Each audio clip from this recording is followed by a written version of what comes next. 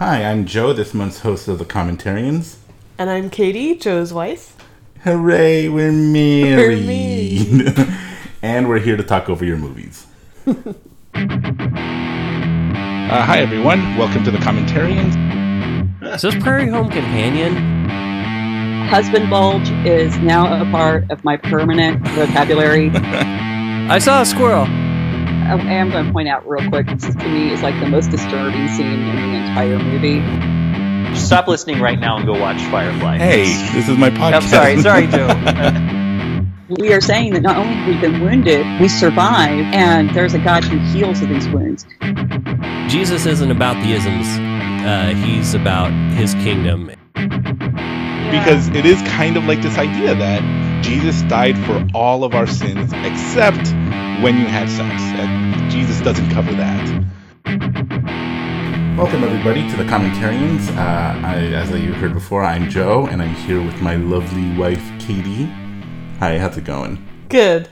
So, we're here to do Brooklyn, directed by John Crowley, and starring Saoirse Ronan, Emery Cohen, and Domhnall Gleeson. And, so we have a bit of a history with this movie, right? Yeah. So tell us a little bit about yourself, Katie. I don't know what to say about myself. I'm not very exciting. I'm an accountant. Yeah, and you work for the city and... The county. The county. Oh, the county. And, we've been married a little less than a year.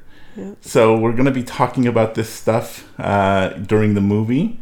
But, so what do you think of the movie? Let's start with that a bit. What do I think of the movie? It's a beautiful movie. Absolutely. Well acted, amazing colors and story, and just they make the characters very relatable, and their interactions with each other. You can see one reason we love this movie is that it's very easy to see, oh yeah, I can see how that's a relational situation, and everybody, maybe not everybody's been in that situation, but everybody's been in a situation where that relates. And I think it's just very well played out. And so, this is going to be very exciting. If you haven't seen the movie, it's available to rent anywhere. I will say this is kind of lousy, but if you watch the 2-minute, I think 43-second trailer on YouTube, it tells you everything about this movie. It hits every beat. It tells you, it spoils the entire movie. So if you don't want to watch the movie, then just go to YouTube and watch that, and you'll know everything that happens in the movie. But we should get started so we can just start talking. We're going to be talking about our marriage, our engagement. And I lost the remote. I have it. Oh. We're going to be talking about our marriage, our engagement, how we met, all that fun stuff. So without further ado, we're at all zeros. Get ready. As usual, if you're not watching, that's okay. You don't have to watch. We'll just be talking about this movie broadly. We're going to be referencing the movie usually, like we usually do, but you don't have to be watching it to enjoy it. But if you are, we're going to do the countdown. 3, 2, 1, and play. And then you press play, and we'll be synced up. So here we go. 3, 2, 1, play. And that brings memories back to me of when we would watch movies long distance. Yeah. When we were first dating, well, the whole time we were dating, and being long distance and watching movies in the evening together and texting each other or being on the phone. All right, ready? 3, 2, 1, play. And then we text back and forth as we watch the movies together. Like modern day When Harry Met Sally. Yeah. Because, so that's how we got to know each other. We texted back and forth, and we watched movies together that way. So here we have the beginning of the movie. It started with the searchlight. Now you see a girl turning off her lights and coming outside. This takes place in Ireland in the 1950s. Here's Saoirse Ronan. It's very dark because it's the morning, early morning, as she goes to her shop. And so, how did we meet? We became aware of one another through Twitter. Yeah. How did you become aware of me? We followed. We had a mutual follow, as they say on Twitter. That we both followed author Joy Beth Smith, who had a book coming out. She was promoting it. It sounded really interesting. I started following her. You were following her, and we both liked and would comment on her posts. And so that was kind of the first awareness of each other. But then as I got more excited about her book coming out and read it myself, I saw through posts on Twitter that you had interviewed Joy Beth on your other podcast, Drinking a Bible Study. And so I was interested in the interview and listened to the podcast. I remember I was on a train down to Southern California to see my parents and listened to it, and of course enjoyed the interview for what it was, because Joy Beth is very entertaining and enjoyable to listen to, but really was taken with this podcast host and his great mannerisms and way of interviewing, and particularly that laugh that was about to come out there. I loved listening to your laugh, so I started listening to more of your podcast and developed some interest. And I became aware of you through Twitter, because you started commenting on my comments, and we started tweeting back and forth. I think we started liking each other through Hamilton GIFs. Yeah. I'd say something and you'd respond with the Hamilton GIFs, and you'd say something and I'd respond with the Hamilton GIF, because we were both huge fans. Yeah. And I gotta be honest, I actually looked you up. You still had a Facebook at the time, so I found you on Facebook, and I looked you up and like, oh, you live in California, but several hundred miles away. This huge state. Yeah. And so I thought, oh, she lives too far, so I can't ask her out or anything. So that was kind of a bummer. And then you tweeted something in response to somebody else's tweet. What was that? Well, our beloved Nicole Cliff, who is only occasionally on Twitter these days, posted basically that she would like to see more Twitter mutuals get together, and posted something about, and I have it saved somewhere on my phone, tell Twitter who of your mutuals you'd go on a date with if they asked, and or something to that effect. And so I decided to take the plunge, and figured it's a bit of an anonymity with Twitter, because if this goes badly, I can just burn my account to the ground and start over. So yeah, I responded and admitted, I think I said that I had an audio crush on you. Yeah. Because your handle at the time was still the Drinking a Bible Study handle. And yeah, that produced a little bit of flirting. Yeah, so I said that I was flattered, and if we were to go on a date, then would we sit at different tables and just listen to each other talk? Yeah. And then you private messaged me, because again, I would have asked you out, but I felt you were too far away. Yeah. And then you reached out. There was enough of a positive response to the initial tweet that I had a little more confidence and decided, you know what? I'm going to private message and caveated it with, hey, if I'm a total creeper, or if the answer is no, feel free. We'll go back to just tweeting each other gifts. Yeah. But yeah, I told you that my folks were not very far from you, and I visited them frequently, and if you ever wanted to get a drink, I'd be happy to. Yeah, and so we went out on a date. We went to BJ's Brew House, and we started talking, and we really connected. Yeah. And so there you go. So that's how we met and started dating. We started going out. Every time you came down, we'd go out. We'd spend our evenings together and stuff. Sometimes the entire day. Well, yeah, that's how it had to go. I mean, if I was coming down on a Friday night, leaving again on a Sunday, and then your work schedule, luckily we managed to sync those up a bit, but we'd usually have about one day or 2/3 of a day to spend with each other. And over the course of 3 weeks or so, we would have one day, and so we'd spend all day together, and those were our dates. Yeah, and I'd come up to visit you. Those were better because I could request an entire weekend. Right. I'd go take the train up, and we'd meet each other at a bar, and we'd hang out. I'd stay at a hotel, and you'd come and pick me up. Pick you up every morning. Yeah. So that's how we got to know each other. And if you're watching the movie, we're getting to know Ailish, And she told her boss that she's away to America. And the reason I wanted to talk about this was because about a year ago, a little less than a year ago, a year next month, we got married. Mm-hmm. And I had to basically move from Los Angeles to the Central Coast.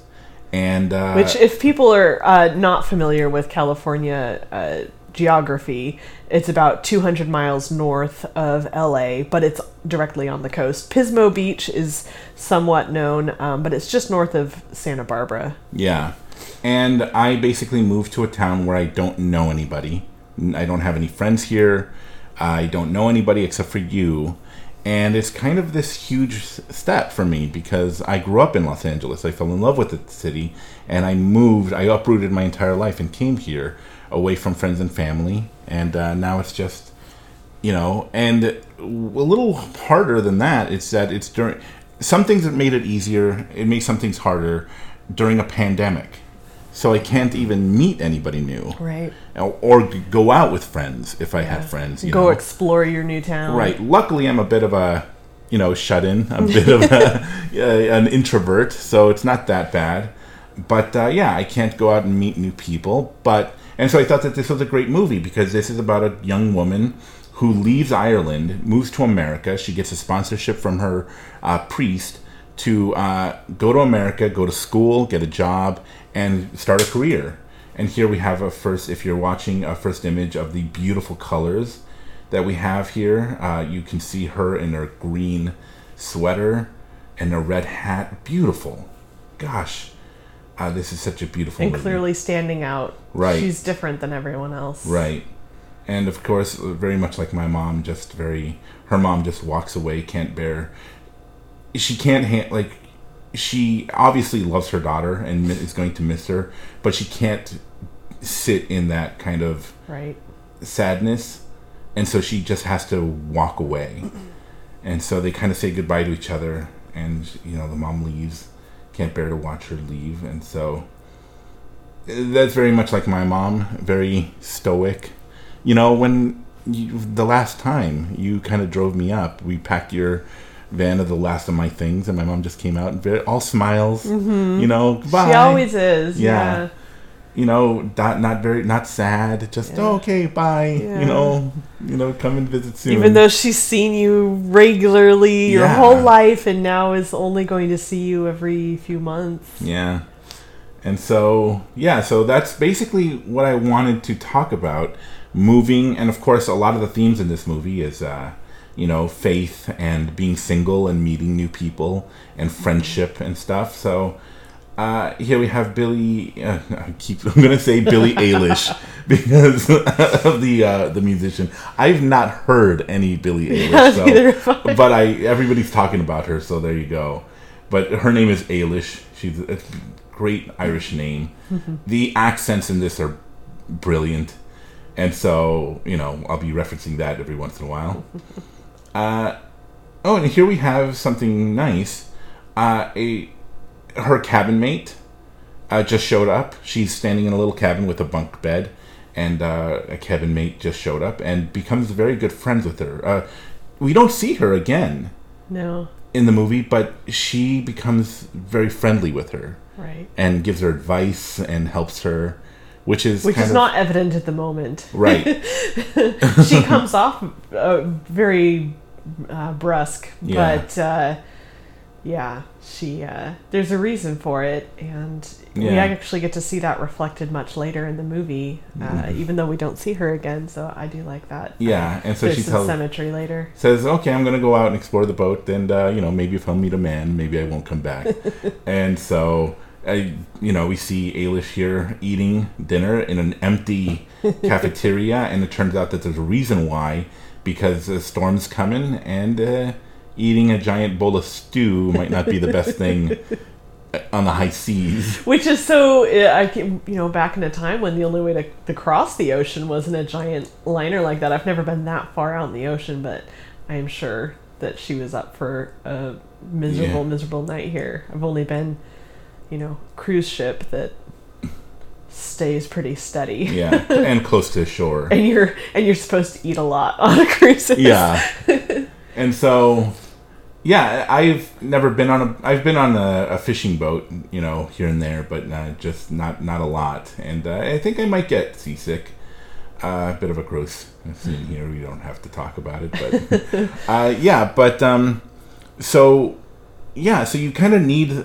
It's nice to have those kinds of friendships where this gal who is basically missing comes back to the cabin and finds her sick, and then offers her help. Right. It just being friendly. Yeah. Means a lot. Right. And anything to mention there? Well, I think it's worth mentioning that when they first meet, she says, Ailish asks her why she's going to America, and she says, I'm going back to America. Mm-hmm. And so clearly she's done this before, and so her empathy for Ailish is very high, even though she herself is now a woman of the world and knows this trip and knows how to get herself some first class passage or whatever. Sure. She does have empathy for her and understands the type of night that she spent, because probably we can guess she spent a similar night on her first trip. Yeah. And so it's very understandable why she's so kind to her. Yeah. Help from strangers, it kind of means a lot, especially if you don't know anybody, in this new place. Yeah. So a bit of language here, but with the accent, you can't tell. So I don't know. For me, it hasn't been so bad because, number one, I'm a bit of a, I'm a little reclusive. I'm an introvert, so I don't mind staying home. Our friendship, that's what's great about our marriage, is that we don't just love each other as husband and wife. We're actually very good friends. Yeah, absolutely. And the friendship has been so great. Yeah. On top of just being in love. It's why we have so much fun together. Yeah. That we make each other laugh. That's a thing that I realized growing up, when I told my friends about girls that I was dating, is I say something like, oh, dude, she's so funny. Dude, we laugh all the time. And the reality is that I was funny. And we laughed because I made myself laugh and I made her laugh. And from talking to my sister, she tells me that like a lot of guys don't like women that are funny. And so they kind of restrain themselves. So that might be a big part of it. Why a lot of women that I dated. But I found the difference between she thinks I'm funny and she's funny. She's actually funny and can make me laugh, and you made me laugh a lot. Oh, thank you. And that was a big, big thing that I liked about you. Yeah. And so, that's why this relationship is pretty strong. And men are just like women. They do like laughing. Yeah. So that's a big reason why our marriage, I think, it's only been a year. But I think it's been really great. Yeah. I don't know how long the honeymoon phase lasts, but it hasn't ended. Well, that's something ironic that I keep telling people. Not ironic, I guess, but just coincidental. They ask how the first year of marriage is going, and I kind of half-jokingly tell them, well, it was nice that the pandemic and the stay-at-home orders lined up so perfectly, aside from derailing our wedding, lined up so perfectly with our honeymoon period, because most couples, when they do first get married, do kind of become shut-ins a little bit. They just want to enjoy each other, and especially us being long distance and going long stretches between seeing each other. One thing I was so looking forward to was just living together and plopping down and being on the couch together. And oddly, everyone having to stay home and not socialize really lent itself to that. I didn't have to feel bad about not seeing friends. And so we've really gotten to develop that friendship and enjoy each other's presence. Which a big thing that we kind of enjoyed doing together, like you mentioned before, is we liked watching movies together and TV shows together, and we did it over text. Yeah. And we kept saying, I can't wait to do this together. Yeah. I can't wait to actually watch a movie sitting next to each other. And now that's what we do. Yeah. Because of a big part of it is the pandemic, but we really genuinely enjoy being together, like watching movies and TV shows together. And so that lines up. And our work schedules don't line up, so there is also time for alone time. True. Which you don't like horror movies. You don't like intense kind of thrillers or, really emotionally, taxing movies. Yeah. You do sometimes watch them because you do like a good movie. Sure, I like a good drama. Yeah. But yeah. But selective. I can watch the movies that I want to watch, when you're at work and I have the day off, and, you can watch, because I work nights right now.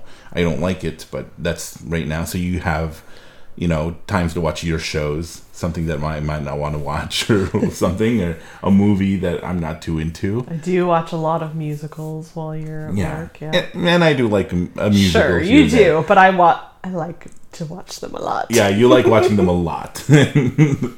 And so, yeah.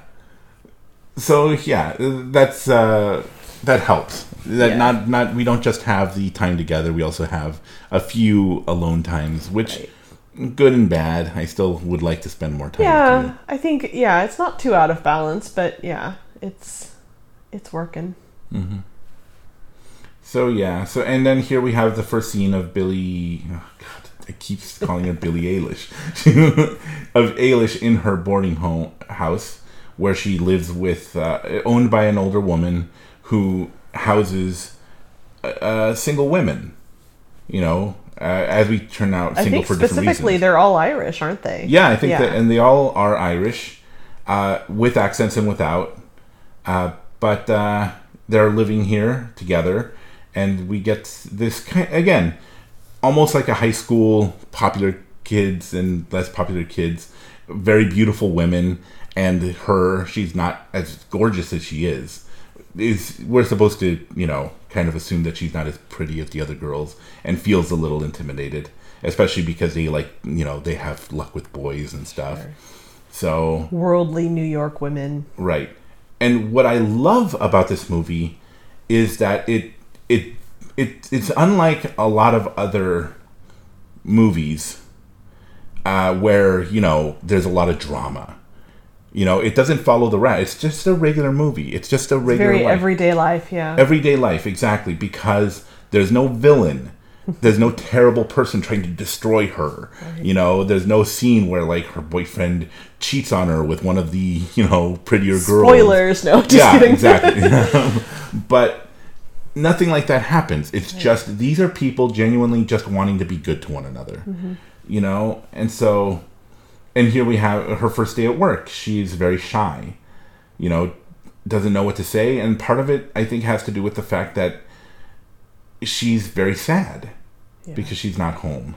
Well, and also context. All of these people that she's interacted with, her customer here, her coworker earlier, her boarding house mates, none of them know her. None of them, have the context of her at home. Like when she was at the dance with her best friend back in Ireland, mm-hmm. she was very sociable, at least with her friends. She kind of turned her nose up at the boys, but would go out and have fun. And now she's in a completely new situation and overwhelmed and sad about being homesick. And so that's dampening her personality, and they're not able to encounter that. We as the audience at least know who she is, and know that she's acting out of character here, and nobody else does. And so they could, she comes off as rude or whatever, and mm-hmm. really she's just shy and sad. But again, and this is like an excellent point that I was making, is that her boss says, if you have to treat everybody, like, she's very stern with her. Yeah. You have to treat everyone like they're friends. Smile more. And she's acting very, I don't know, I guess a little mean, but then we find out that she's not mean. She's just being a boss. Yeah. She might be a little establishing standards. Yeah. Yeah. And so, again, she's not the bad guy. And I love that her boss, who although was a little, brisk with her, or that's not the right word, but a little mean, wasn't trying to be mean, was just being a boss. And she's actually very helpful to Eilish later on, and if a waiter flirts with her, which she doesn't know what to do with. So that's why I love this movie so much, and the old style signs here in the cars. Oof. I wonder, because every one of these movies, you see these cars that are like beautiful and big, but they're all shiny and nice.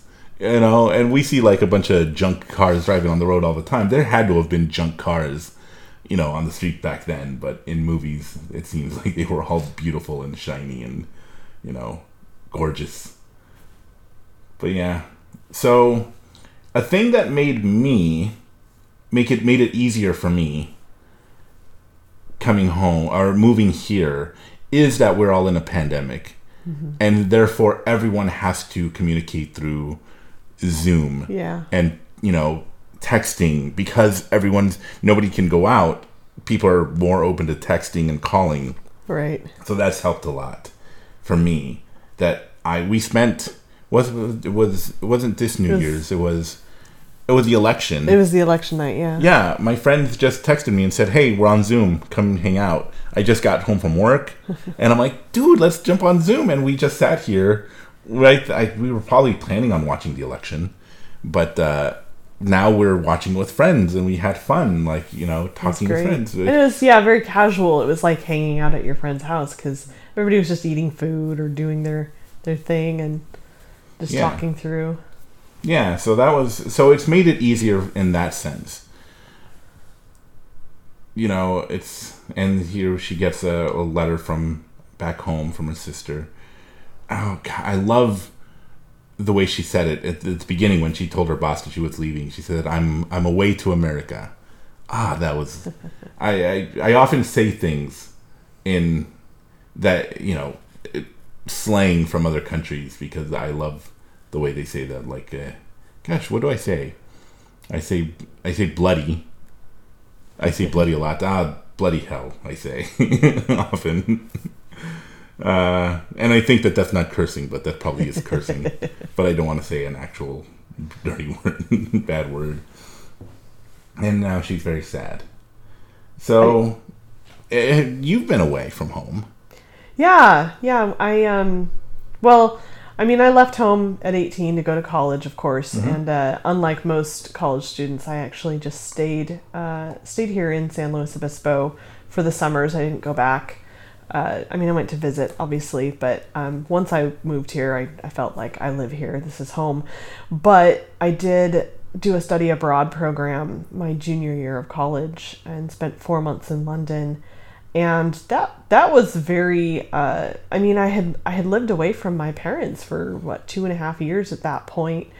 And didn't really have too much homesickness. I loved them, but I got to see them regularly. Being across the globe, not only from them, but from California itself, very overwhelming. And it was great. It was an amazing experience, but definitely had some homesickness there. Yeah. So, yeah, it is very difficult for me because, and I'm sure the college made it easier that there were a lot of people away from home, so you had that to relate to. Right.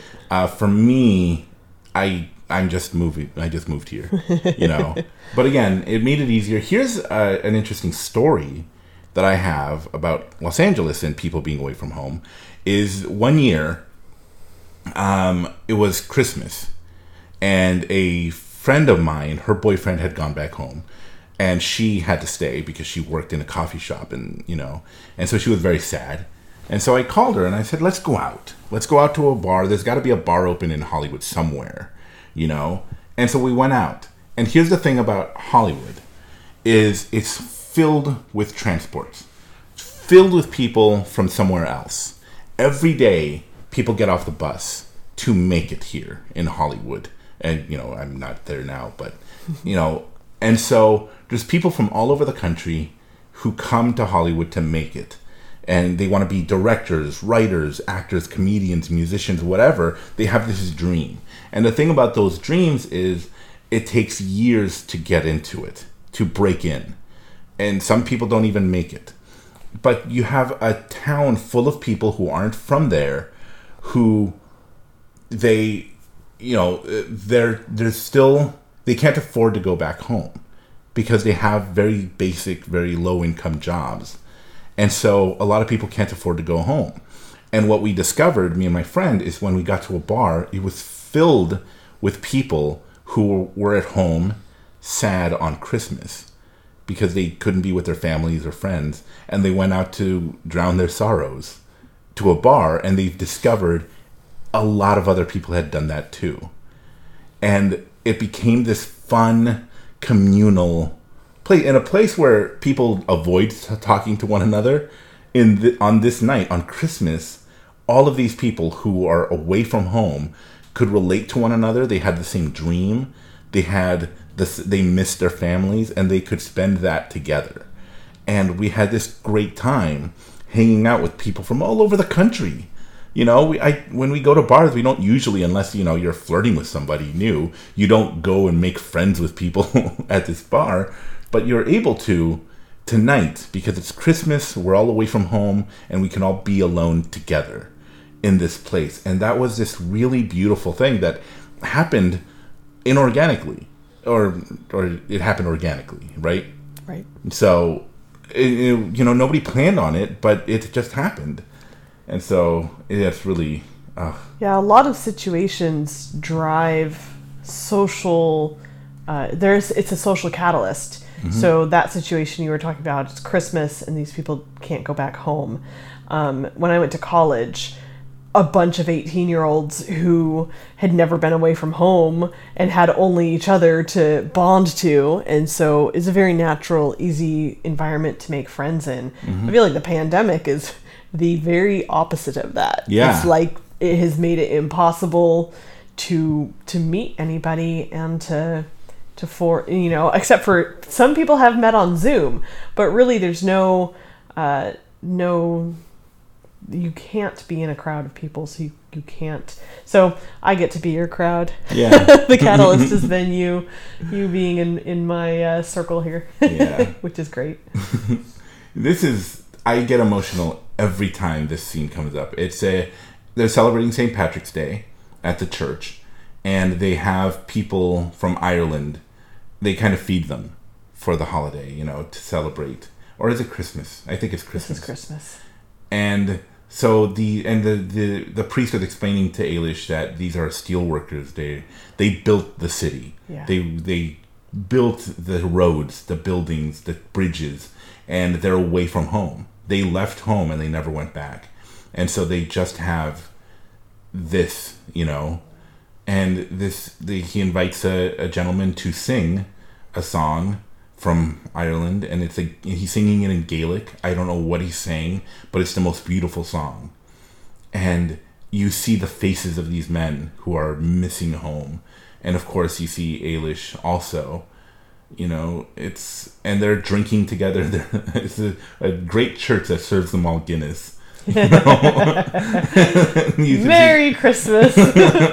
And so and as they're celebrating, as they're here, you can still hear the gentleman singing. And because it's heartbreaking that these men, they miss home, and they can remember through this song, what it was like to be there. And so of course it's also touching for her, missing home. But yeah. So anyway, yeah, being away. But I have to say, and this is something that I was explaining to you, I think it was about time that I left. Because I had my memories. I've created my memories. I created my, I had my time there. And I could keep loving Los Angeles and keep going out to, exploring my city and, trying to find the best burger in Los Angeles. And I would have loved that, but honestly, it was time I moved on. It was a loud city. It was very crowded, and I didn't mind that. I liked that, but I think it was time for a change. So I don't miss it as much as I thought I would, because I needed a change. I made enough memories that it's okay that I'm not there anymore. So as much as I love it, and I still think it's one of the best towns in in the world, I don't need it. I don't need to be there from now on. Although you mentioned if you found a job there, would it be okay to move back? And I'd say, yeah, It'd be fine, but I'm not in a hurry to go back home. Yeah. There's parts of me that just adore Southern California. Yeah. All of my family, I was born there, lived there as a kid, and went frequently to visit family afterwards. And so I'm very tied to it. But at the same time, I think where I've landed is just the right size. Goldilocks is not too big, not too small. It's just right. And, so I'm not eager to go back, but it should the right circumstances happen. Yeah. So, yeah. And she actually is this a scene? She was moved into the private room, right, with the private entrance. With the private entrance, but she didn't. The woman who owns the apartment didn't want to give it to any of the other girls because they'll bring boys home. But she trusts Ailish, and so she gave her the room. And I was gonna bring something up, and now I don't remember what it is. Oh, right, I hate New York. This movie is about Brooklyn, and Brooklyn's great and all, but I hate New York. I used to. I should say that. And so, yeah, you love New York. I do. You think it's great. I've never been, delightful. so it's weird that I hate it. So my opinion counts and yours does not. That's a good point, though. But I will say that, the reason I hate New York so much is because I grew up in Los Angeles, and all I heard from people from New York or people who visited New York and came back here is how horrible Los Angeles is and how amazing New York is. And so all I heard from New Yorkers who moved to Los Angeles, they left their city and moved to Los Angeles, said, ugh, there's no culture here. Oh, there's no culture. We got culture in New York. Oh, we got pizza and bagels. Oh, we got museums. Oh, there's nothing like that here. Just because they never left their apartment doesn't mean we have museums. We have food. We have everything every major city has. The fact that they didn't explore it. And it's not like they went to museums all the time when they were in New York. That's the extent of the culture that they knew were bagels and pizza. And they think that's culture. I'm sorry. Anyway. And I always follow up that rant with, of course, you're not actually hating New York, where you've never been. You're hating assholes who... Excuse me, am I allowed to swear? No, but I will bleep it. Okay. You're hating the people who are hating on your beloved city. Right. And if you actually went to New York, you'd have an objective opinion. Right. Because, and again, what especially because television likes to show the worst parts of New York as kitschy and nice. But from people... From a lot that I've heard, there's actually a lot of very nice people. There's beautiful parts of the city. There's a lot of great things to do. Of course, there's great things to do in New York. If the biggest city in the world would have to have that. But yeah, I've just heard the worst parts of it. And yeah, and here's we're watching the movie. We see Ailish is at a dance, and she meets a boy who seems to have a Brooklyn accent. and getting along. She's dancing with him. And one of the things I really like about this scene and the one just prior to it is that, we spoke earlier about her being sad and shy and not coming off to people the way that she really is because she was dealing with the change and everything else. And so now we're starting to see her come out of her shell. Mm-hmm. And yes, she is a good girl. The landlady gave her the private entrance room and stuff. But at the same time, she's not some prim, shy, bookworm. She isn't that stereotype.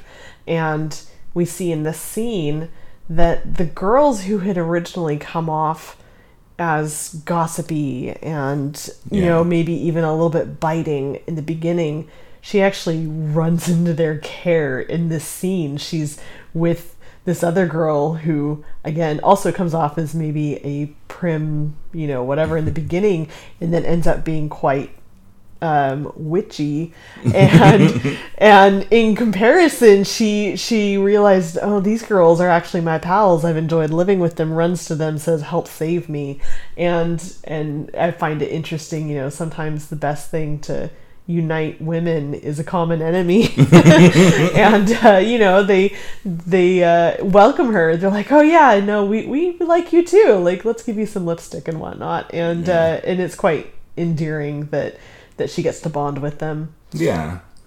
And this is a funny scene because, this guy from Brooklyn, he's like, I'm not Irish, I'm Italian. And she's like, yeah, you don't sound Irish. And he's like, what, don't they have Italian dances? And he's like, yeah, but I like Irish girls. So. And it's a really nice little meet cute moment that, a nice boy comes up and says hi. And that she gives him a little run for his money. Gets to be a little sassy. I like that again. Yeah. As she starts to come into her own again, you see a little spice. Yeah. It's quite fun. She isn't some prim little bookworm. She's got a personality, and we like that. Yeah. So, dating and singleness. Yeah. Let's talk about singleness, because that's how we met. Yeah. You mentioned that Joy Beth Smith was an author. She actually writes about being single. Yep. And we both followed her because of that. Yep. Because she wrote a ton of articles on being single. That's how she came, famous enough to get offered a book deal. Mm-hmm. Being single in the church, being a Christian single. And then wrote a book, and that's how we both kind of... Which, by the way, we should just plug right now. If you're interested, It's called Party of One by Joy Beth Smith, and endorsement. Yeah. It's just that good of a book. And she's created this following of single women who... some single men. And some single men, But obviously the majority is women. And so... being single in the church seems very difficult. Mm-hmm. And why is it so difficult? Well, I definitely think most people would agree, or most single people, as we've seen commented on Twitter, is that the church very much has gone down a road of idolizing marriage, it seems. Yeah. Getting married and having babies, very much the epitome of all circumstances. Right. Whereas if you're, God loves us for who we are, wherever we are. Mm-hmm. The church seems to see being single as a wait station before you're fulfilled. Yeah. You're not yet fulfilled until you get married. Right. As opposed to, and yes, it's fine that we all want to get married. We all want to meet a partner. We'd all like to be in a relationship. Some people would more than others. Some people don't. Yeah, I wanted to clarify, not all people, but most, most people have a desire to be in a relationship, but that doesn't make you less complete, less fulfilled. Right. You can be where you're supposed to be. You're a whole person, no matter what situation you're in. Right. And the church sometimes tends to tell people that they're not. Right. Inadvertently. I don't think they literally say that, but if they glorify marriage so much, then it kind of comes off as, oh, so if you're not married, then there's something wrong with you. And if you are single, then it's let's pair them up. Well, and I think some of the frustration for single people is that they would like that. They well, if you want us all to be married so much, give us some help. And there isn't a lot of assistance in, especially it needs to happen on a more organic level. It needs to be friends pairing up friends, that sort of thing. Hey, I know someone you get along well with, etc. Mm-hmm. I think a lot of churches try to do like single mingle mixes, things like that. But especially with the high majority of, churchgoers being women, and there's a shortage of men, like those things just don't pan out very well. And so there's a frustration among singles of, people almost lamenting that they're single, married people, leadership, whoever, lamenting, oh, I'm sorry you're not married yet. Why aren't you married yet? You're amazing. You're such a catch. I can't believe you're not married yet. Which but then not reaching out to help, not saying, I know somebody. That's Yeah. the big thing that's missing is, I know somebody. And, everything else becomes a lot of platitudes. And that's not what single people need. Yeah. They need true friendship just because friendship is valuable. And they also would like assistance in meeting people. Yeah. And another big thing that I heard growing up, or, when I became a Christian, is the false promise that God has somebody for you when he doesn't. God doesn't. And I jokingly say God doesn't, you're not that important that God has somebody set aside for you. And you are important. I say that jokingly because God loves every single person, he knows every single person inside and out, every hair on their head. He knows them. And he's very special. But he doesn't have a person set aside just for you, and which is what young people are told. And so they could meet somebody perfectly great and, wonderful, but they're not the person God has for me and they create in their head who God has for them. Or on paper. This is definitely a fault of some churches, youth groups, whatever, who, tout the, have the list. Mm-hmm. What do you want specifically? And, if you, some of the verbiage that they're using is saying things like, oh, you're praying that God gives you better transportation because your car is a piece of crap. Well, what if God answers your prayer with a bicycle? Are you going to be happy? No, you need to ask for, the Chevy Malibu with the whatever and the whatever, this color, they say like if you, I think this is terrible teaching, but they're basically saying you need to be specific. That applies to your spouse. And so I've definitely heard over and over in purity culture that this has been a teaching of make a list of what you want in a spouse. And has led to some not great expectations. Right, because again, let's say God does have somebody for you. God knows what you want. You don't. You think you know what you want. So what you're looking for is completely based on things that you know nothing what would work for you at all. Because you don't know yourself as much as you do. Especially if you're making that list before you've really started to date people, which happens if you're doing it in youth group, You don't know anything about people and being in a relationship. Yeah. And so, it's something that I've tossed out there, the idea of casual dating. Just go out with people. Yeah. Just date. And just don't, and without any real expectation. Because that way, and this is what's happened to me, I learned that, the things I wanted, number one, aren't realistic. Because no one person has all the qualities that you want. Number two, the things that I thought I wanted are not what I wanted at all. I thought I did. Because I'm, superficial and, and an idiot. I don't know what I want. And when I get what I want, it's like, I realize, that's not as important as I thought it was. That, a girl who loves the movies that I love, that's not as important because she doesn't have to love the movies that I love. If she doesn't let me watch the movies that I want, well, that's one thing.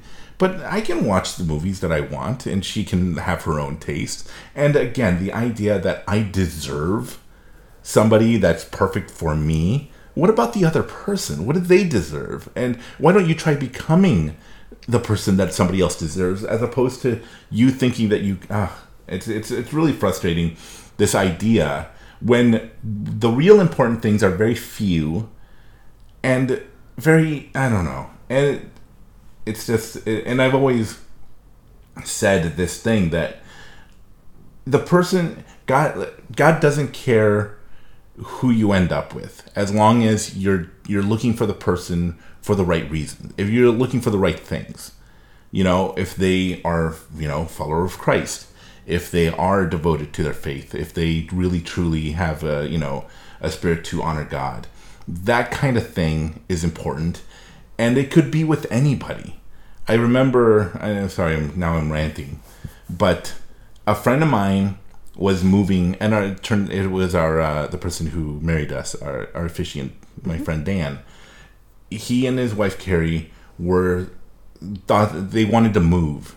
An opportunity came up, and they were thinking about moving, and so they said, so we prayed for God to give us an answer: stay here or move. And God never gave us an answer. And so we realized that God doesn't have an answer for us. He just says, pick, you decide. As long as your decision is God is honoring to me, then it doesn't matter where you go. I will guide you there. Once you get there, then wherever you decide to do. And that's what I realized. And it kind of, turned on a light in my head that, oh, wait a minute. That's relationships also. God doesn't have one person set aside. He says, just go out with somebody. And if it works, then great. And if not, as long as you are really honoring me, that's all I care about. And it could be with anybody. And that's the thing is that, and I say this and it sounds really, really terrible, but it's not. Because I could be with somebody else and I could be miserable, but I would be with them. Or there's probably somebody out there that I could be much happier with. But I don't want to be with that person because I fell in love with you, And that's the thing that Christians need to realize. God doesn't have somebody set aside for you. You could be happier with somebody else. You could be less happy, but it doesn't matter because you're with this person. Mm-hmm. And that person is who God wants you to be with, Yeah, I think that a thing that people don't realize is that, if you're a whole person unto yourself, have some self-awareness and whatnot, right, and value other people, there are a lot of people in this world that you could marry and have a good marriage with. Yeah. Now, yes, a lot of things factor into that, but I agree with you. It's not a one-person situation, and and exactly what you said, that God really cares about what we want. If he had one person for us, he'd basically be writing the whole story. But we have this thing called free will, and he wants us to explore and figure out our lives and, involve,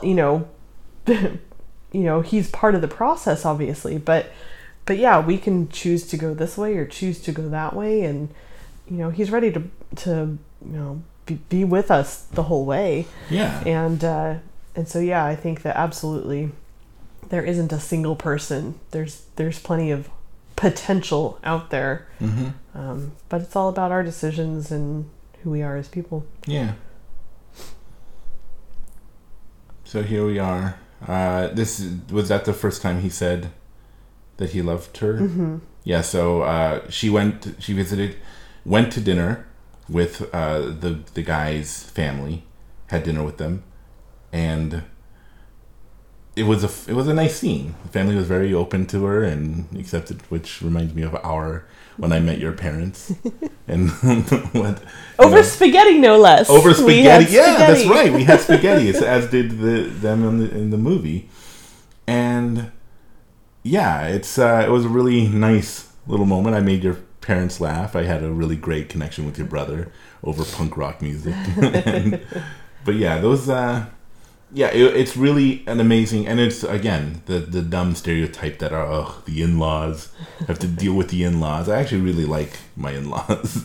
I think they're wonderful people, and I can't wait to spend more time with them. So, but yeah, this. Have you learned anything about marriage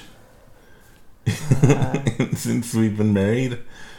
I don't know if. I think. Well, I don't know. I think I'd have to mine the depths to really pull out anything significant. Yeah. Although I do find it interesting, we're coming up on our 1-year mark next month, and gosh, I've heard from so many people about how the first year of marriage is so hard, or the first couple of years of marriage are so hard.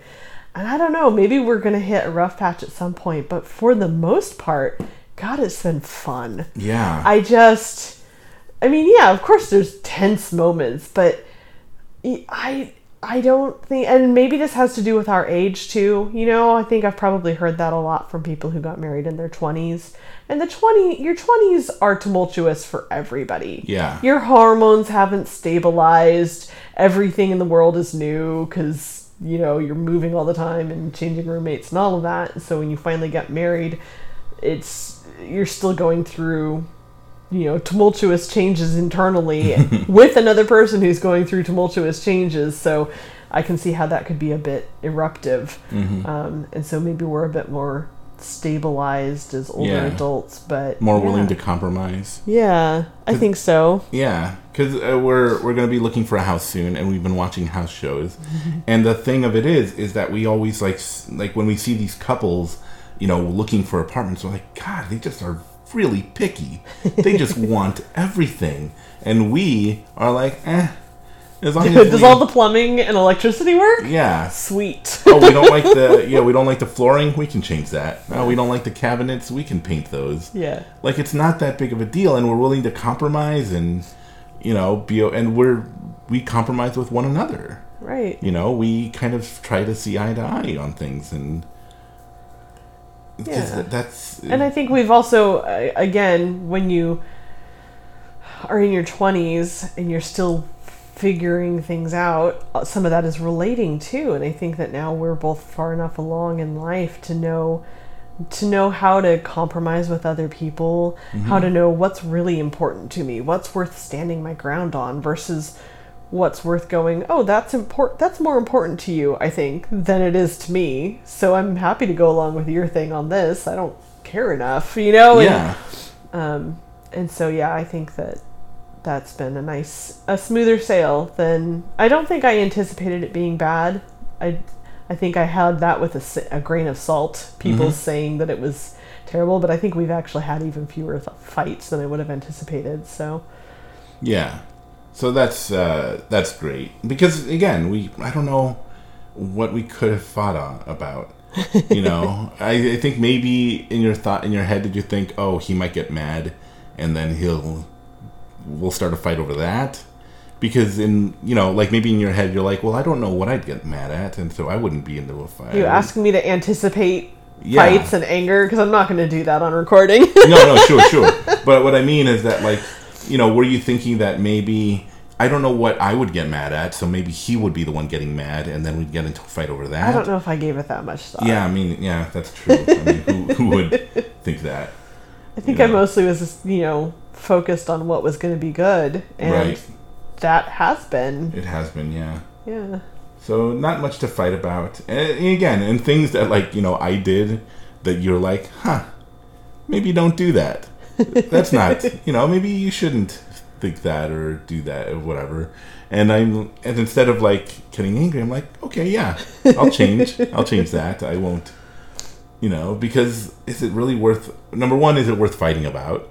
And number two, it actually makes things better because, maybe leaving clothes on the floor, when they should be in the hamper, maybe that's a good thing. Yeah, and I think maybe that has to do with our not fighting also is the receptiveness on each other's end. I mean, we talked about kind of the more outward, is this something that's really important to me and am I going to fight for this? Versus a lot of, he's coming to me with something that must be important to him. Or you saying, oh, she's coming to me with something that must be important to her. I think the way that we're receiving stuff is a big part of not having fights, is giving the benefit of the doubt, not going, oh, she's just being irritating, or, that's unreasonable that he's asking for that. Rather just going, what do they want and why? Oh, okay. It's really not that difficult. In here, in the movie, we're talking about friendships again. Yeah. You wanted to talk about that? I did. I really love the scenes with the roommates, the housemates. I mean, they're kind of just, they move the story along in a certain way. But I just really adore that we get to see those female friendships. And that was a really big part of, me moving from my tumultuous 20s to my mature 30s. And I went through a lot with a lot of, I should have counted it up. I think I've lived in the past, since, almost 20 years. Mm-hmm. I've lived in about 8 or so locations with, I think, close to 30 people.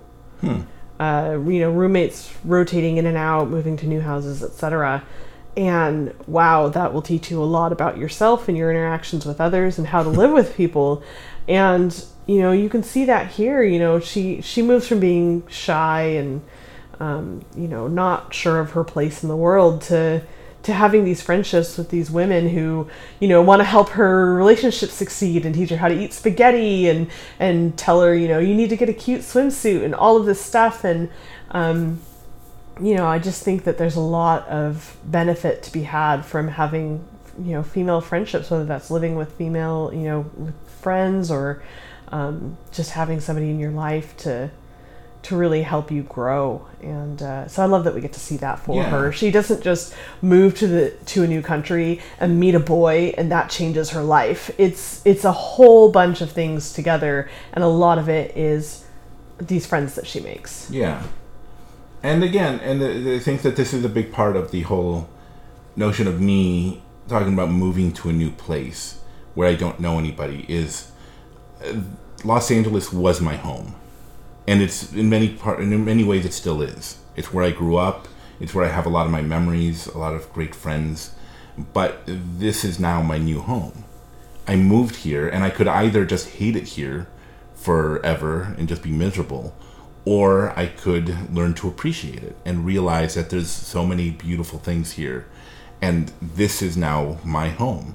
And it's, again, that's kind of the difficult part about being in a pandemic, is that I haven't had the chance to make this my home yet, but it's slowly becoming that, because I'm meeting people, and I'm getting to know the place, and we haven't found our bar yet because nothing's open.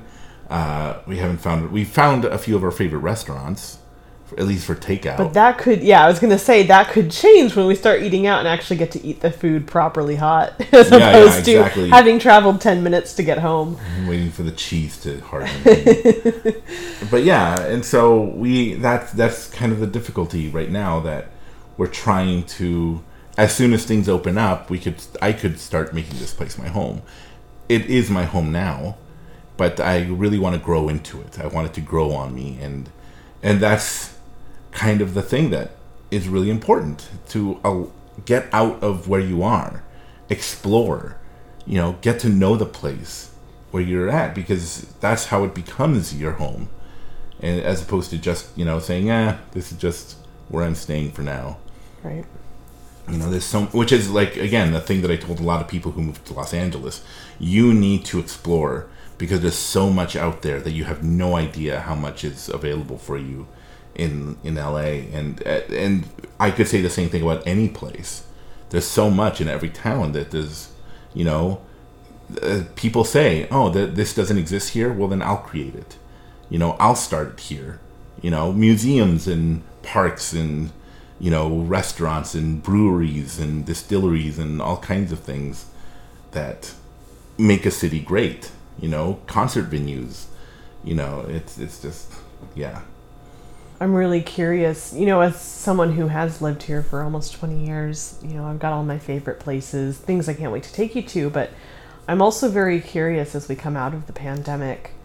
There have been businesses that have closed, and thankfully I don't think that I lost any of my favorites, but there's going to be, spaces for rent, essentially, and so what's going to pop up, like you said, there's space for this doesn't exist, let me create it. And I'm really curious, and this is going to be, everywhere, not just here, but what's going to come out of the ashes after the pandemic? Who's going to take the jump? What kind of businesses and what kind of new restaurants and things are we going to have created from this new environment? Right. And I'm sad for businesses that have closed, but I'm really interested to see what happens next. Yeah, because again, usually after things like this, there's like relief programs.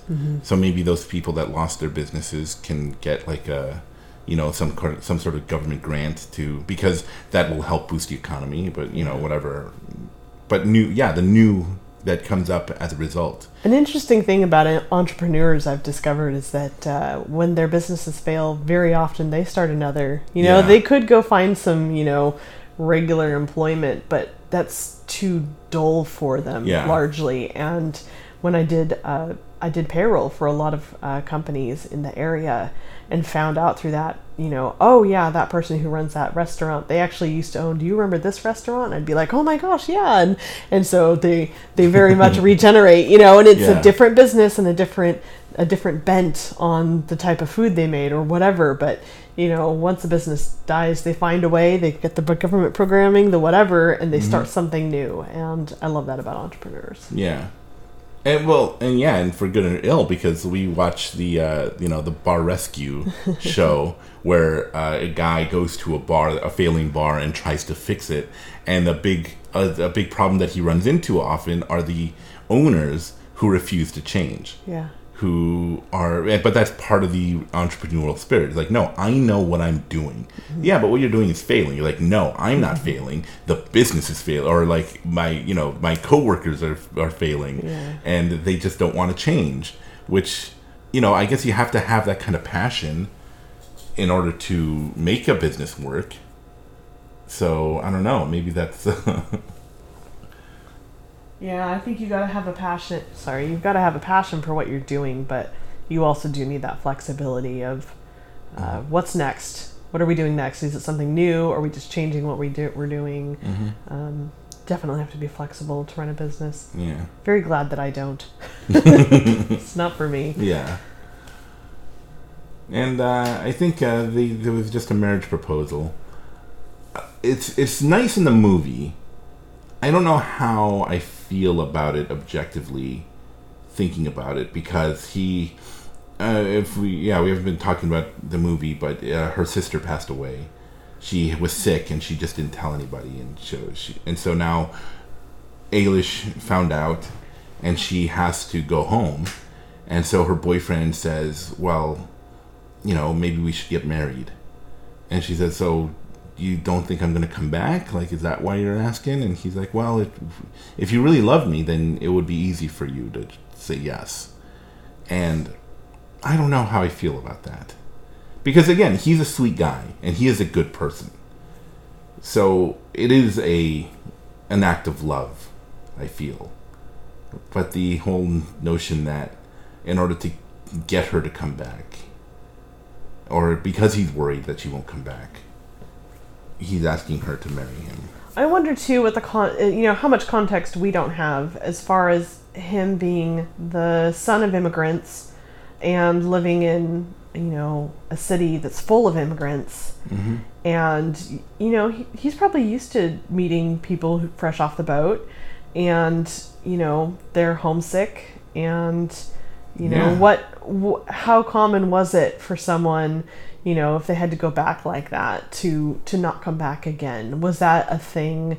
I mean, we don't hear about that a lot in history of people, coming to America and leaving again and not coming back. But nonetheless, knowing that draw to your homeland, he probably experiences that with his parents, talking about Italy, and that missing that culture and your homeland. Yeah. He probably is pretty dang scared that she's going to stay in Ireland. Yeah. And, you almost really sympathize with him there. Like, that's very scary to think about, the person you love being that drawn back to their homeland. And yeah, especially because this might be a wonderful place for her, but once she's there, that's going to be more attractive at the time.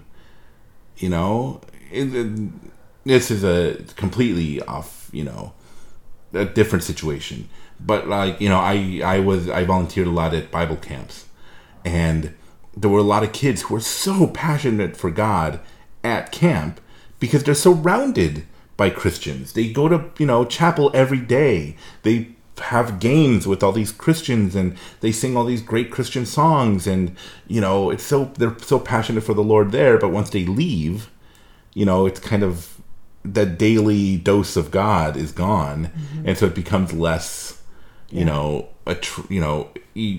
fades. Right. And so again, America's great for her now because she's got this guy that she loves and her friends and everything, and then she goes home, and all of a sudden that starts to fade, and now home, you're in this place that you love, and that starts becoming really attractive, and That's a really good point. It's just really difficult to remember that, what that And I think that speaks a lot to who we are as people, and people in general are adaptable, and you can thrive no matter your surroundings, depending on what your attitude is like. And that's what we see with her.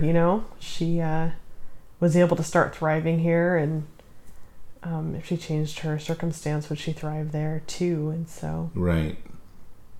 Which again, it's funny because we're going to see that is when she gets home, she's going to everyone's going to want her to stay, right? And everybody's trying to talk her into staying, which you can't help.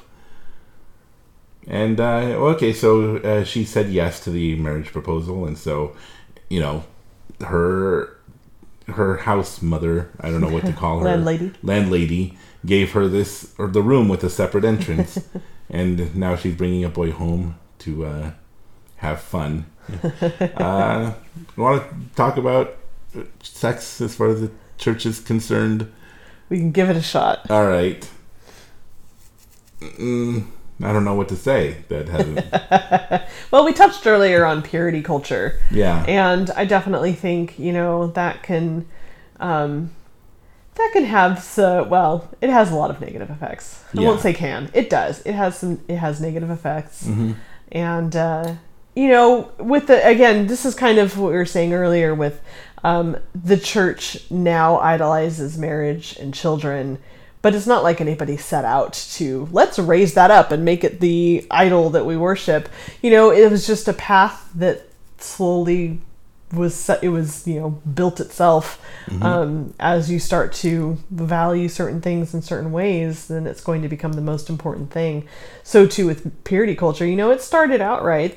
People wanted to teach teens, how to value certain things, but it really spiraled into some really negative practices. Yeah, because again, the notion is, how do you get teenagers who are filled with hormones and dumb to not have sex? And so they created this kind of mentality, this let's teach kids about purity culture or about purity. Right. And they created this purity culture. But the idea that if you have sex, then it's, you're never going to get it back. Right. And you're going to be changed in completely different, which is, heretical in a way that, as you hear in the theme song, the opening theme song, the idea that Jesus' sacrifice does not cover that. Right. Is what you're teaching kids. Right. You tell them that Jesus clears away all your sins, but if you had sex, you're dirty, you're not pure anymore, which is a lie. But how do you get teens to not have sex? And that's the difficulty. Right. And so it does teach this difficult, this kind of toxic idea of, what sex can be. Where I think that now more writers, especially female writers, are starting to teach that you need to own your sexuality. Right. Enjoy sex, even if you're single. Not have sex outside of marriage, but know that your feelings, feelings that you have aren't abnormal, and you should embrace them. Right. And even things like masturbation, which is I've seen talked about more openly recently, and I think that's good and important. Right, because and it's weird. Masturbation isn't in and of itself sinful. There's the verse that everybody goes to of that guy that spills his seed, but that's, and he did sin, but not because he spilt his seed. It was because he God, wanted him to fulfill a task, and he didn't want to do it. He wanted to enjoy the sex. He just didn't want to impregnate the girl that he was supposed to. And so he, being very adult here, he pulled out, breaking God's command. Mm-hmm. That's what the sin was. Masturbation is not a sin. Lust is a sin. Mm-hmm. Lusting after somebody who's not your wife is a sin. Mm-hmm. Objectifying women is a sin. Yeah. But masturbation, and I'm talking about this as a man, but, it's wrong for women also.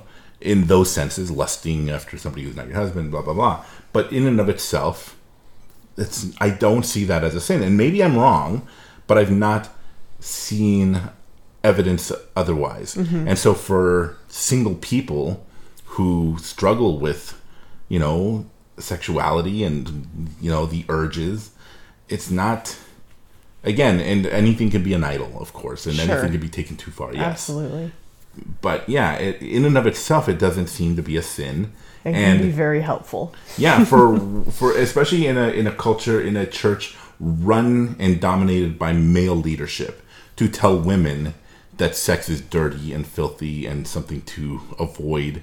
And then in a world where men are obsessed with porn because it's available everywhere, they get married. Men have a certain expectation of women's sexuality. Women have been told to fear sex their whole lives. Now you're bringing those two things together and asking for disaster. Yeah, a man who expects Absolutely. a porn star in the bed, and a woman who's been afraid of sex. It's just right. Yeah, and so it's just, and so I think it is important to teach women that, there's nothing wrong with them feelings. There's nothing wrong with, wanting to enjoy sex and to embrace those urges and feelings, as long as it's honoring to God, because God gave us these urges, And I gotta say, speaking earlier of the Joy Beth Smith book, I felt very uncomfortable reading that chapter about masturbation.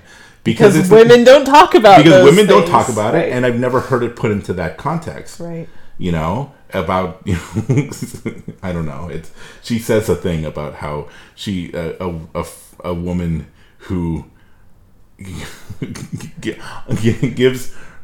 It's gonna sound weird, but when she completes the, this is an adult podcast. When she has an orgasm, she honors. I don't know. Almost gives it to God, and I'm like, made me feel really uncomfortable. But honestly, God wants us to enjoy pleasure. Right. Wants He us to created enjoy. sex. He created sex right. and made it pleasurable. Yeah. So how you can honor God in that? And again, but that goes to highlight or illustrate well how the church has managed to completely, through purity culture and other things, make it this untouchable subject. Right. So. Where again, teaching guys, I know it's difficult, guys, but you gotta resist it. I know you love women, but you gotta resist it. And telling women, no. No, just no. Yeah. And that's a completely different message, because again, a man teaching men about sexuality is one thing. A man teaching women about women's sexuality is completely different. When he doesn't know. And yet it is what has happened right. for millennia.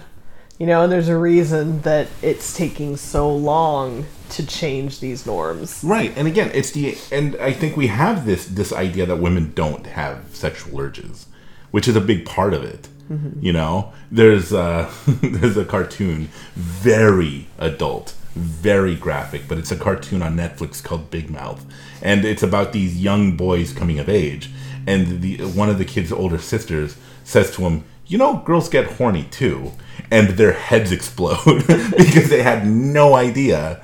Me too, I didn't know that women wanted to have sex. I thought, but again, teaching boys to resist that urge and teaching girls don't give in to what boys want, as opposed to teaching them, hey, that urge is there. Right. Right. So, yeah. Anyway, so just food for thought, guys. So and so now Eilish is back home. I keep wanting to say Billie Eilish. Comes back home and meets a new boy. This guy cute, because he seems to be very famous. This actor. Is he? Yeah. Oh, is this Domhnall Gleeson? Domhnall Gleeson. Right. And I can't think of what I've seen him in. He was in the Star Wars movie. Oh, yeah. Well, he was certainly not attractive in that one. Yeah. With that hair. But I guess, especially, God, they're drinking Guinness. It's everywhere Imagine. over there. Is it everywhere over there? Yes, it is. Guinness is everywhere. Oh, yeah. Oh, and mind you, not a big fan of Guinness anymore. When I was young, I really liked it because I grew up drinking beer before the craft beer boom. So Guinness was as nice as it got. But now it's like, oh, there's much better stuff here. But then a friend brought me Guinness from Ireland, and holy cow, is it delicious. I don't know what they do there that they're not doing here, but man, it is delicious. It is, yeah. It's very good over there. And I've actually, I've been to the Guinness brewery 3 times, and all in one day. And the first couple times I was 20, and unfortunately, even though I enjoyed beer, that was a bit strong for me. So I would take my cursory sip and then give my beer to somebody else. So the third time I could really appreciate it. It was very good. And the beer culture is much different there too, right? Right. Yeah. I mean, like I said, I was 20 the first couple times, and that was interesting. I got to London and had my first legal beer in a pub, and enjoyed drinking my way through Europe responsibly, because I was also terrified to be in a totally different continent. Yeah. And I always wanted to make sure I could get to my hostel and all of that. I wanted to be very careful, but nonetheless, developed a taste for beer, and then came back to the States and was still 20. I told you that whenever I went on vacation, I would end up somewhere in the city, and I'd walk back to my room, to my hotel, and I'd stop at every bar to have a beer. Because that's just what I did. I just made a map, on my phone. I said, okay, there's this bar, and this bar. If I end up here at the end of the night, I could stop by every bar by the time I get back to my room. When I was in Portland, I decided to do that. By the 7th bar on my way back to my hotel room, still having 4 or 5 to go, I'm like, I'm not going to make this. This is ridiculous. I need to stop. So, but again, yes, there is a alcoholism problem in Ireland. Yeah. As there is here. Sure. But the mentality is much different about drinking. Oh, yeah. Because here, it is still seen as a vice. It is seen as something that, not a lot of people do, or it's done in secret almost, even though bars are very much advertised and beer is advertised on television and stuff, but it is still kind of like this dirty little thing. I don't know if I would paint it that way, but I would say that I would argue about the drinking age. I think that plays into it, almost like purity culture. Here's a thing that you shouldn't go towards, and then it makes teenagers want to go toward it, versus in places like Europe where drinking ages are 18, or heck, in France, you can give kids wine. Right. And it's just a normal part of the culture, and so it isn't abused as regularly. Like you said, certainly there's an alcoholism problem but I think there's a lot that plays into that. Sure. But yeah, by and large, go down to the pub, have a drink. And it's just very normal, not let's go down to the bars and get smashed, Right. That's probably it, right? That here, it's like, yeah, let's get drunk. Yeah. Let's go party and get drunk. There, it's like, hey, let's all go for a beer because that's what we do. Yep. Exactly. It's so normal that it's not about getting drunk. It's just something we do. Yeah. And I'm sure that they do have the partying nights where they do overindulge and stuff, but if you just do it normally, you can learn to control it better. Yeah. And and again, I'm not saying one is better or the other one's worse. It's just different. Yeah. Seen as differently. And Jesus, the beaches, and I don't know, I've never been to the beaches. I've never even seen beaches in New York. There's got to be nice ones, right? Well, they're in Ireland right now, aren't they? Right now they're in Ireland, but she went to the beach. She went to Coney Island. Coney Island, yeah. Gosh, yeah, a completely empty beach in Ireland because it's freaking cold. Yeah, because it's freezing. So, have you been to the beach in New York? Not in New York, but in Connecticut, yes. Ah, how are they there? Fine, yeah. Do the waves crash in different directions there? Because it's a different part of the country? Well, do you think there's more I want to say more like coves and jut outs. You know, the coast, the East Coast. You know, it's got things like you know, Massachusetts and whatnot that kind of jut out. Sure. Versus California, comparatively, is rather smooth, aside from some bigger coves like Santa Barbara and whatnot. A lot of straight lines with a very few little indents and, you know. Yeah, where it's very jagged over on the East Coast. Right. Which make their own beautiful kind of, you know, ocean scenery. Sure. Yeah, absolutely. And I think more lighthouses, you know, rocky areas, stuff like that makes a difference. Yeah, and again, because it's so you know, it's so cold on the East Coast, much colder on the East Coast than on the West Coast. A lot less frequency at the beaches. Although New York gets very hot, I hear. Yeah. So, and here in California, there's a lot more sunny days, and right. You know, so more people go to the beaches, more reason to go to the beach. More tourist attraction as well. As far as let's go to the beach, okay, so we're gonna go to California. Yeah. More days to visit the beach, I suppose. It's amazing the difference again, as far as the size of California, the warmth of the beaches in Southern California compared to up here. Our window for swimming in the ocean up here is much smaller, right, compared to down there. And that's the thing about California. There's so much more, you know, ranges here. There's the beach, there's the desert, there's the snow and mountains, there's the forests. You know, there's very rural areas. Right. It's such a huge state with so much going on. Right. As a result. And here's something that she learned. She's now a worldly woman. Yeah, she. It was funny because when she went to the beach with her boyfriend, she had to change in between two towels because, which was quite impressive to me. Right. I could not achieve that. And then here she's in Ireland, and she's like, "Oh, you wore your swimsuit under your clothes? Why didn't I think of that?" And so they're all changing under towels. You know? And a sign of the times, I would say, but also probably occurs today, is her boyfriend is back home, and he's asking his little brother to write a letter to Ailish for him because he doesn't know how to write very well. Because his little brother actually goes to school, and something that he didn't get a chance to do because, you know, I'm sure back in those days, you write to work as soon as you can.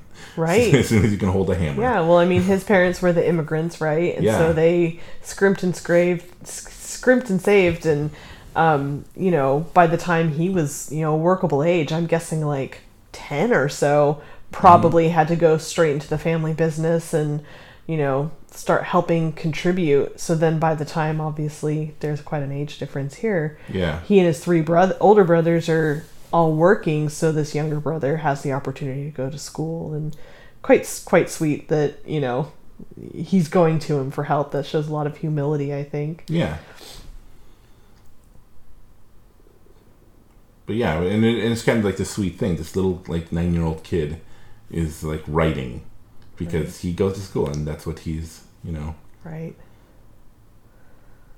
And then it's really, and I love that it's in his voice. Yeah. But the little brother, like, you know, kind of interjects to talk about grammar. Right. And she's, was talked into, and so back home, the business where Ailish's sister worked at, she was a bookkeeper, and so now she's been asked to go and take over, and, you know, just while you're here, which again is kind of a ploy to get her to stay. You know, I think it's interesting. I was saying earlier that depending on the type of person you have and the type of attitude you have, you can thrive anywhere, and that we would see that she grew to thrive in Brooklyn, and she was going to go back to Ireland and thrive. But I think that the difference here is that before she ever went to Brooklyn, she was not thriving. And so the difference now, what makes her able to potentially stay now, is everything that she got from Brooklyn. You know, it really brought out in her that attitude and that self-owning, and, she, I mean, on a very practical level, got her bookkeeping certificate, and so when we saw her doing the payroll there, she was very confident and knew what she was doing. Well, we can apply that to everything, her social skills and her just ability to thrive in Ireland now. Sure, she can, but that's all due to what she gained in Brooklyn. And so what does that say, as far as, there's a reason. There's something in Brooklyn, something with a capital S. It's not just her fiance, who obviously is a huge part of that, but it's Brooklyn. It's all those people she met. It's the life that she built for herself. And I think, there's a pull there. Yeah. And that, coming from a place like Hollywood, Los Angeles, where tons of people go, and that is a very difficult thing for people who have the desire to be, actors or writers or whatever. They have to get another job to sustain themselves while they go to acting classes, they go to auditions, they take writing classes, they go do one-nighters if you're a comedian, trying to make the business.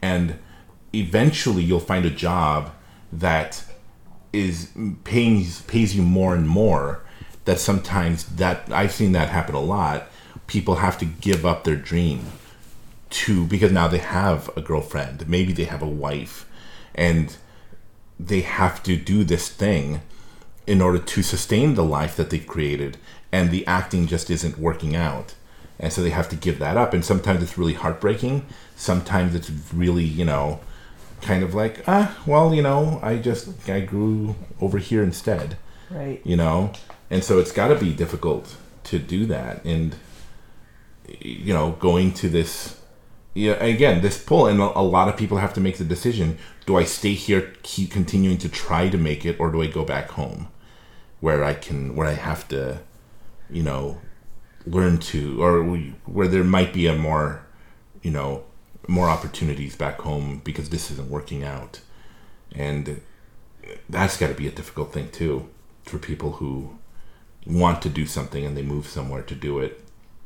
And for Ailish here, she actually has the opportunity to find a job in Brooklyn, in America. Right.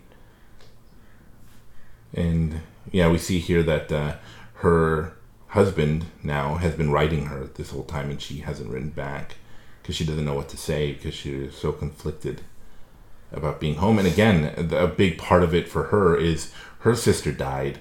Now her mom's alone. Right. And now she has that, the responsibility, the feeling of, needing to be home for her mother, which is something that we've talked about with my mom. Right. My mom, one by one, her kids moved out. Yeah.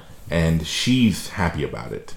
Not happy that we're gone, but happy that we have something, Yeah, I do appreciate that she doesn't see me as the woman who stole you away. Right. She very much loves me and counts me a daughter. And, yeah. But yeah, it is still sad to think that, in a sense, I did take you from her, and you're, hundreds of miles away. But it's something that we've spoken about. Like, what are we going to do with my mom when when my brother moves away, or when, because we're going to, we want to help her. Yeah. Whatever she wants to do. She wants to move back to Mexico. She has family in Reno, that's been asking her to move to, they have a spot for her. Whatever she wants. My sister, wants her to stay, so maybe they'll find something there. But yeah, it's that feeling like, what can we do for our parents? Right. And the nice thing is that your mom does have all those options. Yeah. And I can see in this situation why Ailish is so torn, because her mom is just in Ireland with, her sister has died. I'm guessing her father has died, and so it's just her mom on her own. And it's not like she can bring her to America, because you have to get a sponsorship and all of that. It's very difficult, and so she would simply be leaving her behind, and yeah, that's tough. And these nosy old ladies, they tend to be nosy. Some. Yeah, they can. And yeah, this is an interesting thing for Ailish that she hasn't told anybody that she got married. They kind of got married in secret, right before she left, and she hasn't told her mom or, any of her friends. So, one of those, instant marriages where you just go to City Hall. Which, at the time, it's not necessarily shameful, but especially when you're Catholic. To not have the proper wedding with all of the family and everything else. I can see why she would take her ring off and not be eager to spread it around, because that's a lot of explaining to do for quite a few months. And although I will say that it's quite disappointing that in a sense she led him on. She wasn't intentional about it, I don't think. She was caught up in the being home and needing to be a secret. Yeah. And then, I got married in secret. I can't tell anybody. Oh, look, there's this boy who likes you. Like, what are you going to tell him but nobody else? Exactly, yeah. You're kind of caught in a web, and in the meantime, he's falling more and more for you. And everybody wants you to go out with him, so you can't, you have to have a reason why you say no. Exactly. So why don't I just go out with him a few times to, So it's an unfortunate situation, but all building to a moment where that she's going to have to, consider your situation, and Yeah, and that's an interesting thing for us, is that we actually wanted a very small wedding. We're thinking about just doing the City Hall thing, because that's how not into wedding ceremonies we were. And then we kind of had to have a bigger wedding. Not huge, but bigger than we wanted, because I said, well, my mom has to be there. Essentially. Yeah, which is the problem that everybody runs into. Okay, my mom has to be there, right? So you said, yeah, but then my parents and my brother. And then your brother. And if I have my brother, then I have to have my best friend. And if I have my best friend, I have to have my other best friend. And if I invite them, then I have to invite all these other people, because everybody feels like they need to be at the wedding. So we're like, okay. So we finally ended, I think we were at about 60 people. Out of 60 people, that's what it's going to be. Which I was good with. I was like, okay. And again, and for me, it was really difficult to bring it down to the number that I had, but the thing what happened was that a cousin of mine insisted she be there. She kept pushing. This is a cousin I haven't seen since I was a child. I don't really speak to her at all. And she insisted on going. And the more she insisted, she finally said, no, you tell me when and I said, it's going to be very small. Like, oh, well, then I'll go there. It's like, it's probably just going to be a dinner. Well, then I want to be at the dinner. And after that conversation, it made it so much easier for me to just cut people from that list, because I'm like, this is my wedding. Right. The only people who deserve to be there are the people that I want there. Right. And everybody just has to accept that. Yeah. And again, the whole idea that I deserve to be at your wedding. Some people have a right to see that, but a lot fewer than you think. Right. Right. So. I mean, yeah. And then ironically, because of the pandemic, our wedding ended up being our parents, my brother, and the officiant. Yeah. And it was perfect. And who did I have? My mom and the officiant, who was my friend and his wife. Yeah. So basically just my mom and my two friends, who happened to be the people that I invited. Who essentially what we had started out thinking, but out of necessity and out of necessity, but much smaller. Just a few people who were there, and and we're going to have a reception, but even then, that's just going to be the few people that we were going to invite. Right, the original minus 60. A few people who fell off because of one reason or another. Right, but just slightly different. I feel like we get the best of both worlds. Yeah. So. And again, because the thing of it was that for us, we really didn't even want the ceremony. The ceremony was going to be as short as possible. What everybody wants is the party. The party. Yeah. So that's what we wanted to give people. Okay, we have to have friends now, so let's just have a very short ceremony and then have the party. Yeah. Instantly. Which again we couldn't do, so we just had. We kept the ceremony short, and then a few drinks with our family afterwards. We had LaCroix while we signed the marriage Yeah. license. Which, again, great pictures that we got Yeah. of my mom and your parents signing the marriage licenses. And, that was great. And then I guess, who was it, either Dan or Carrie, my friends, were the ones that signed the witness. Because my mom was the witness, and then there was like a backup witness. And it was one of them who signed it.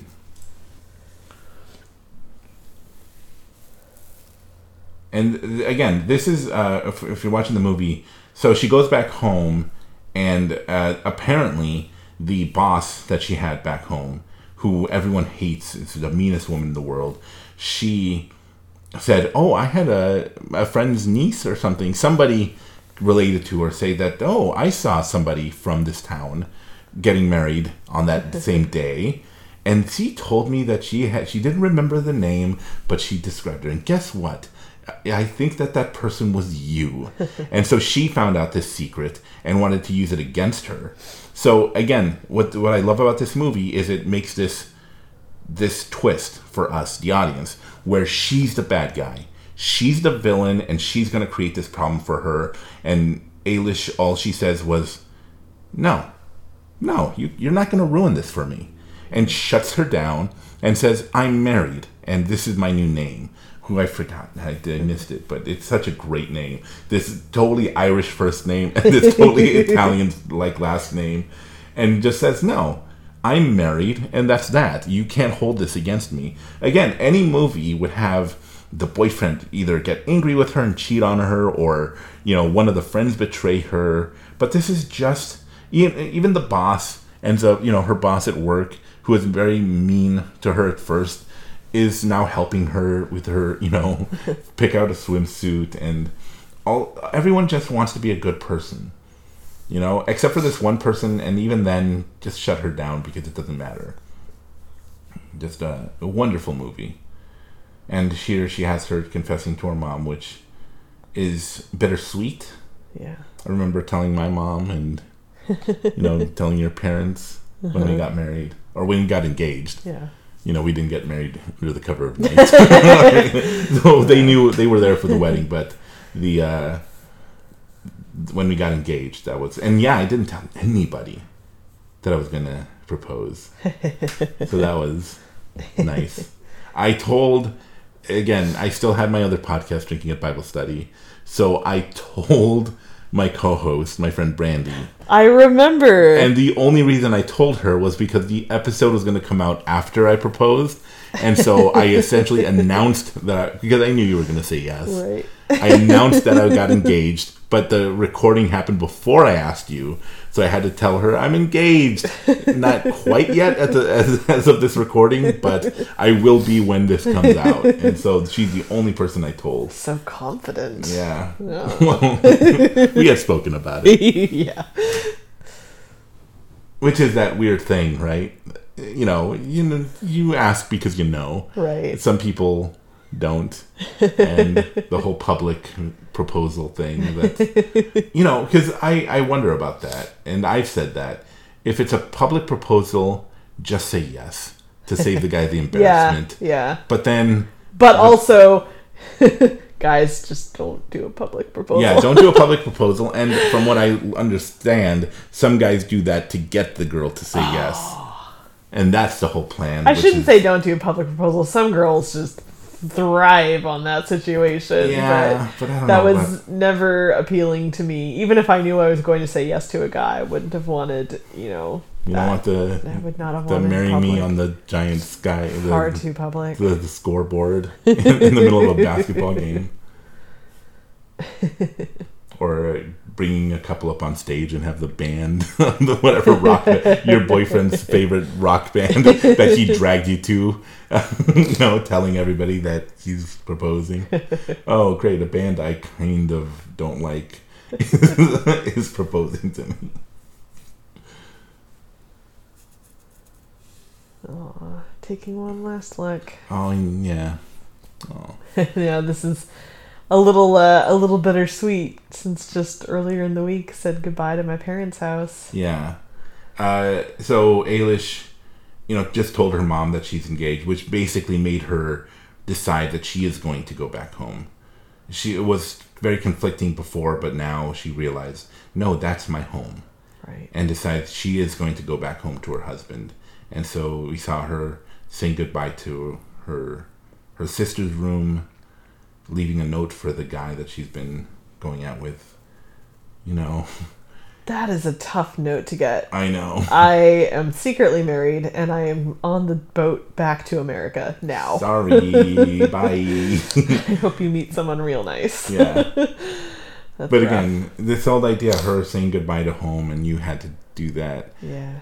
Your parents sold their home and are moving up here. But Which is so exciting. it's exciting. But yeah. And then you had that really difficult moment. Yeah. And here, this is the end of the movie. She's on her boat back, and a woman's talking to her. She's this other woman's first time going to America. And this is that beautiful cemetery we were talking about in the beginning when she herself was first on the boat and met a woman who came off as a little brusque and knew what she was about, but then ended up sharing her wisdom and being quite kind to her, giving her advice, and right. Now Ailish is able to do this for somebody else. Right. Such a change in her from the first sailing. She's got a little lipstick on, her earrings. Yeah. Yeah, the whole thing that they played, that she wasn't wearing makeup on the way to America, and now she is wearing makeup because she's, now she's more confident. Right. And this girl who isn't wearing any makeup, is herself learning to grow into herself. Right. And warns her about not eating. Passing on all the lessons. Yeah. So it's sweet, even though you mentioned in that first scene that we wouldn't see that woman again. In a sense, we do. We get to see her in Ailish. Yeah. And remember her. Mm-hmm. So there you go. This is basically, and again, one of the most beautiful shots in the movie is she goes to, didn't tell her husband that she was coming back home. She's going to surprise him, so she's standing against a wall in that gorgeous dress and the sweater and all that, and then he sees her from across the street. The colors are just unbelievable. Those shoes are phenomenal. Yeah. And so he sees her for the first time, and she's home. So exciting. Yeah. That's my wife. But for us, relating to this is that coming off the train. Yeah. And seeing. Oh yeah, absolutely. I mean, I feel like this when you come home from work. Yeah, this is weird. There's pictures of me on, if you guys follow me on Instagram, there's pictures of me in like my punk shirts, with my scally cap, holding a beer. I'm a tough punk rocker guy, and then here I am on this podcast, and I'm married, and I love my wife. He's a marshmallow.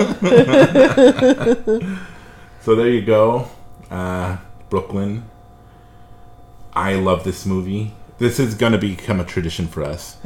Yeah, I work on St. Patrick's Day, and we're watching it early for the podcast, but right. This is going to be one that we're going to be watching every St. Patrick's Day. Because it's... Enjoying the beautiful Irish accents and Gaelic singing. Yeah. Yeah. Yeah, Brooklyn. So, any last thoughts? Any last comments? We spoke about everything, female friendship, relationships, a bit about sex, very awkwardly, moving to a new home. But yeah, because that was my whole thing is, this is my new home. For better or worse, this has to be my new home because I came here to be with you. I left everything to, and again, I'm making it sound like, I abandoned everybody just to be home. But no, this is my new life, which is a decision that we all have to make when we get married. This is my new life. This is what I'm committing to. And I moved here for that. And this is going to be my new home. Whether you move to a new city or to a new house, this is your new home. And this is what I'm going to love creating here. Our new life together, this town being my new home. When we buy a house, we're going to be creating that new home. And yeah, and I'm going to love finding those new homes. This is my favorite. This is where I buy clothes. This is where where we eat. I want to do that. I want to go to a bar where they know who we are, where the bartender shows up like, hey, welcome back. What is the usual? And the thing that the bar where I took you to a few times, the Glen, a thing that I'm different than a lot of people in that I don't want to drink the same beer over and over again. I want to try different beers, which I've been to bars where they say, oh, another? And I'm like, yeah, and they just bring me the same beer. And I'm like, I wanted something else. But they're because, not a lot of people do that, but I want that, to, go to a bar where they know that, oh, he's going to try something else this time, So I want to create a home here. I want to... Right. Yeah. That's pretty. Yeah. So there you go. Thanks for being here. Thanks for having me on. This was a great episode. I hope you guys enjoyed it. I'm always terrible at closing these out. I never know how to close out episodes. So maybe the Hank Williams way. When he was on the radio and he said goodbye, he'd always say, if the good Lord's willing, and the creeks don't rise, we'll see you again before too long. So until next time. And then he'd play out with the guitar, which I don't have. So, do you have fade out music? No. Oh, well, yeah, I do. Well, there you go. You should cut it off about 10 seconds ago. Yeah. And let it fade. All right. Well, then. Goodbye, guys. Bye. Bye.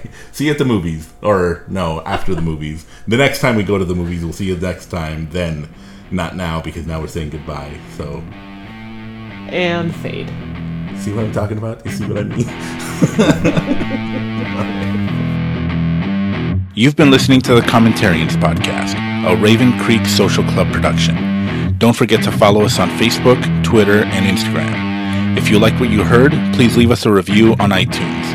If you'd like to support our show, visit our Patreon page at patreon.com/thecommentarians. Thank you for listening, and until next time, remember, movies are a reflection of our lives and of other people's lives, and we get to experience them together.